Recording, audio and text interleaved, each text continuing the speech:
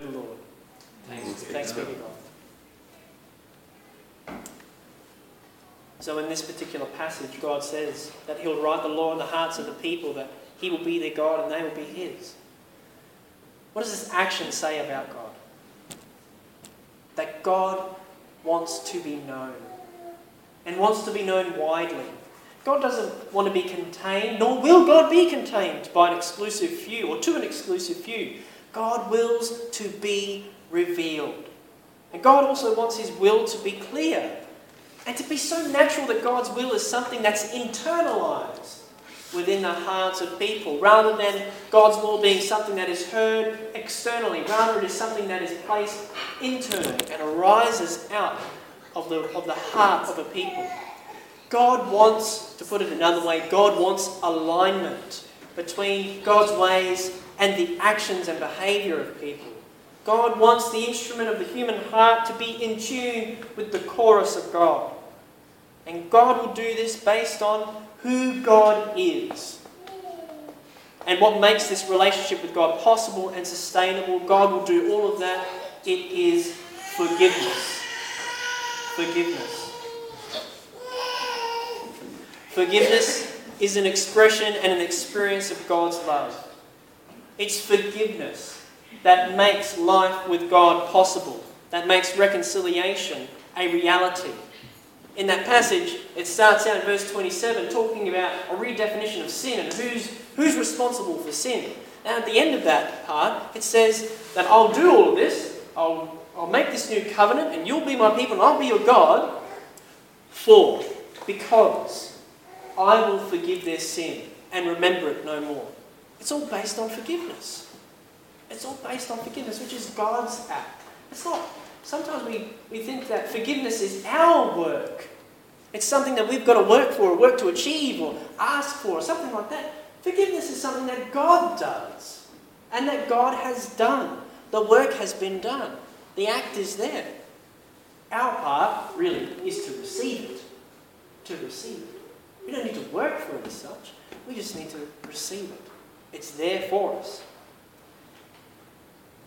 Forgiveness, the act of removing sin from a person or a people and declaring them to be right or righteous, is fundamental to being in communion with God. It's a gracious act by God. Something that's undeserved. It's free of charge, so to speak, to the human being.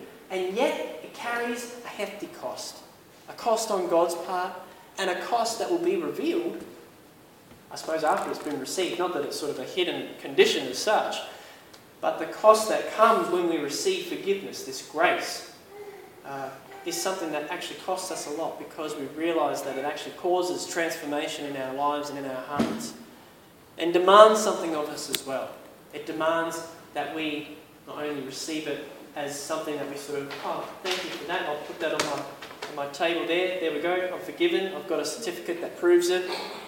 No, it's something that too is written within us, because God's law is written on the human heart. And so we could say that to have the word of God written on our heart is to have it written with the ink of forgiveness. Forgiveness is not something that just happens to us, or something that we receive in our hands and sort of stays external to us, but rather it's something that is inscribed upon us. It becomes part of our lives, part of our identity, defined entirely by the one who put it there in the first place, which is Jesus Christ. God's given us his will, given us God's law, written it on our hearts through forgiveness. And Paul calls this the Holy Spirit. The Holy Spirit. God has reconciled us to himself in Jesus Christ, and by doing so, there's debate around this, but I think we can expect, and John Wesley certainly expected this, a degree of transformation. A degree of transformation in this lifetime, where our lives are shaped and formed by forgiveness, by God's forgiveness. This reception of God's love in the form of forgiveness gives us hope for the future. Again, based on that promise by God in Christ, that God is making all things new. And that just as we're reconciled to God in Christ, so too other people can know God as they join in with God's reconciling work in Jesus. For the plan of God is to bring his people to a place of very simple obedience. It's what Dietrich Bonhoeffer calls simple obedience. An obedience which is probably more like a bit of participation. Participation with the life of God inside us, rather than resistance. Reminded of Jeremiah 18, where Jeremiah goes to the potter's house and he sees the potter at work with the clay. We are like clay in the hands of God, but unlike the clay of the potter, where the potter can dismiss the clay and do whatever it wants, you and I, who are clay in the hands of God, we actually get to choose whether we want to work with the potter or not. And we get to choose, to a certain extent, whether we're going to be cooperative with the potter or whether we're going to resist.